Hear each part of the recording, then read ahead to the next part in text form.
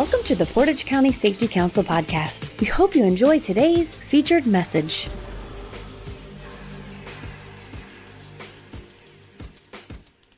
All right, welcome everyone to the Portage County Safety Council's podcast. I am excited to be here because we are getting revved up to work with our partners in the northeast part of the great state of Ohio for the Northeast Ohio Safety Expo. This expo is going to be taking place on October 20th, 2022. It will be in person. I am excited to be back out in the field and seeing all the presenters and all of the safety professionals from across Northeast Ohio. And to prepare for this, we reached out to the lead, Dave Constantino, and said, hey, let's do some podcasts, some teasers about what's happening. And this is our first one that we're releasing today. And I'm really excited about this because this is a topic that us as safety professionals and your risk management people need to understand well. So I want you to help me in welcoming Cheryl Altizer from ProMedica Medical Management Group. Cheryl, welcome to the podcast channel today. Well, thank you, Nicholas. I'm excited to be here. It's nice to be back after a couple of years off. Yeah, it's been weird not having the Safety Expo. I was excited when David reached out to me and said, hey, let's do this presentation again. Let's get the expo running. And I said, hey, give me a list of your top presenters who we should have on our podcast channel to help sell this, to make sure we fill those seats. And your name came right to the top of that list. And I think it's because, A, good presenter. B, the topic is just really important because there's so many new people entering into the world of HR, safety, having to wear both of those hats at the same time. So tell us a little bit about how you're going to be able to help them be better at their job. Thank you. I've been doing this for a number of years, more decades than I care to admit. And when we have a change of a staff, we have to go back and revisit the protocol on when an employer has a new workers' comp claim. They need to know the forms that they need to use, to give to us, to give to the Bureau, to give to the injured worker. So we thought it would be a good time to stop back and go, hey, let's start from the beginning and say when an injury occurs, what's going to happen? So we'll just go from start to finish.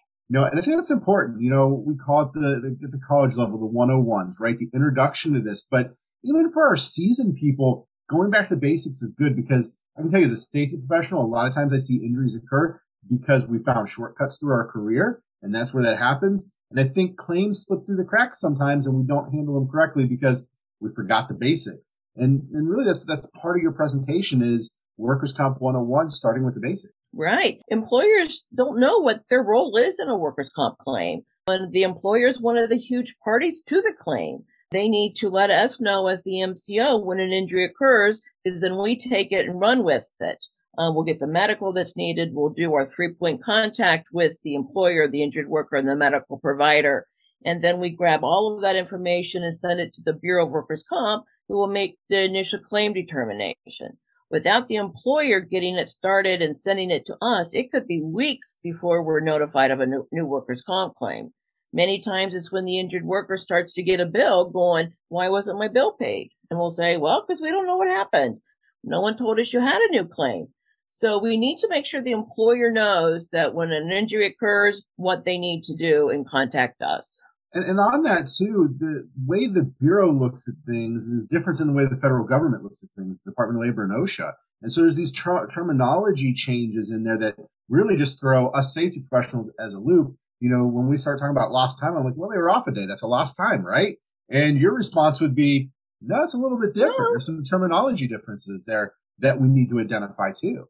Right. There's two types of claims. There's the medical only, and then they are the lost time, as you said. A medical only claim is an injured worker is off 7 days or less. Then the only thing that's paid out in the claim is the medical fee bills. So that makes it a medical only claim. When an injured worker is off 8 days or more, then they are due compensation, wage compensation. So either the employer will need to step up and pay wage compensation directly, or the Bureau will get involved and get their wages and calculate it and pay it either under some sort of a temporary total disability payment. So that's when it's 8 days or more becomes a lost time claim. So we like to keep them out of work under 8 days to keep them medical only. And I talk to my employers a lot about this, talking about, we really need to kind of separate the idea of OSHA and BWC, compensability and recordability, because they're much different things. Don't cross those lines. We need to investigate those from different angles, but both need to be investigated and the paperwork needs to be done correctly. And from your standpoint, the investigation is not always, we want to prevent the injury, right? We don't want it to happen again, but there's more important reasons for the investigation from a workers' comp standpoint, correct? Yeah, correct. And that's why as an MCO, we give our employers an injury packet. When an injury occurs, they can grab this envelope and they have the paperwork that they need to get started. They'll have their first report of injury, which the injured worker needs to complete. And then we need that back to start the claim once they sign that. But then the employer needs to say, hey, what happened? Did then an injury occur? We've had claims filed when the injured worker wasn't even working the day they got injured, allegedly. They say they slipped and fell on some oil and there was never oil on the floor. So we need the injured worker to identify what they say occurred, and then for someone from the employer to go back and investigate that. Is that really what occurred? I often tell people that we want to look for not the fault, who's at fault for this, but we're looking for the facts. If we can get the facts together, then you as the MCO can run with that information and the safety professional can run on the other side of the house with that information. Right. Very true. One of my favorite stories I tell is when a gentleman was a home inspector. He went out and was inspecting a home, and it was a rainy day. And as he was leaving, he slipped down a couple steps outside the house and injured his back. He filled out his first report of injury indicating that. The supervisor went out and did a claims investigation and said that's exactly what makes sense that occurred. It helped to get the claim allowed. And then 6-9 months later, the injured worker wants to get additional conditions added to the claim, like lumbar disc. And he tells the BWC doctor that's seeing him for the additional conditions that he fell head over heels down an entire flight of stairs. If that supervisor would not have gone out and said there was 3 steps he slid down, not an entire flight of stairs, we wouldn't have known that. So an investigation is critical to allow the claim to occur initially and then make sure the mechanism of injury stays consistent across the board. And that's all that this is about is really, when we have claims, we want to manage the claims cost, and we do that through investigations. We do it through proper paperwork channels. And there's just so many pieces there that there's professionals to help us. And that's what the MCO's role really is to help us through that confusion. I understand enough in HR to get myself in trouble, but I can help the HR person deal with the safety side of the house. And I think that's where the roles come in, such as your organization and building that network of people around you to be successful with these claims. Very true. Very true. Once we get a claim started, then we've got to get this injured worker either remaining at work by getting them, some physical therapy, getting them a brace, or if they're off work, we got to get them all the treatment they need to get them back to work, using a team approach with maybe they need a job site analysis, maybe they need therapy on site. So as the MCO, within our guidelines, we can help the employer get someone back to work and keep their costs down. And cost is another great reason to be sitting in this session that you're doing.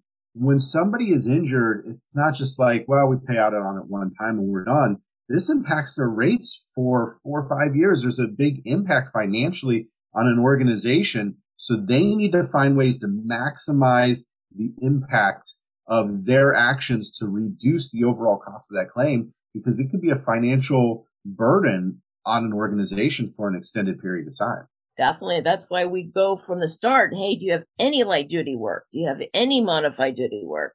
And that's tough for some employers.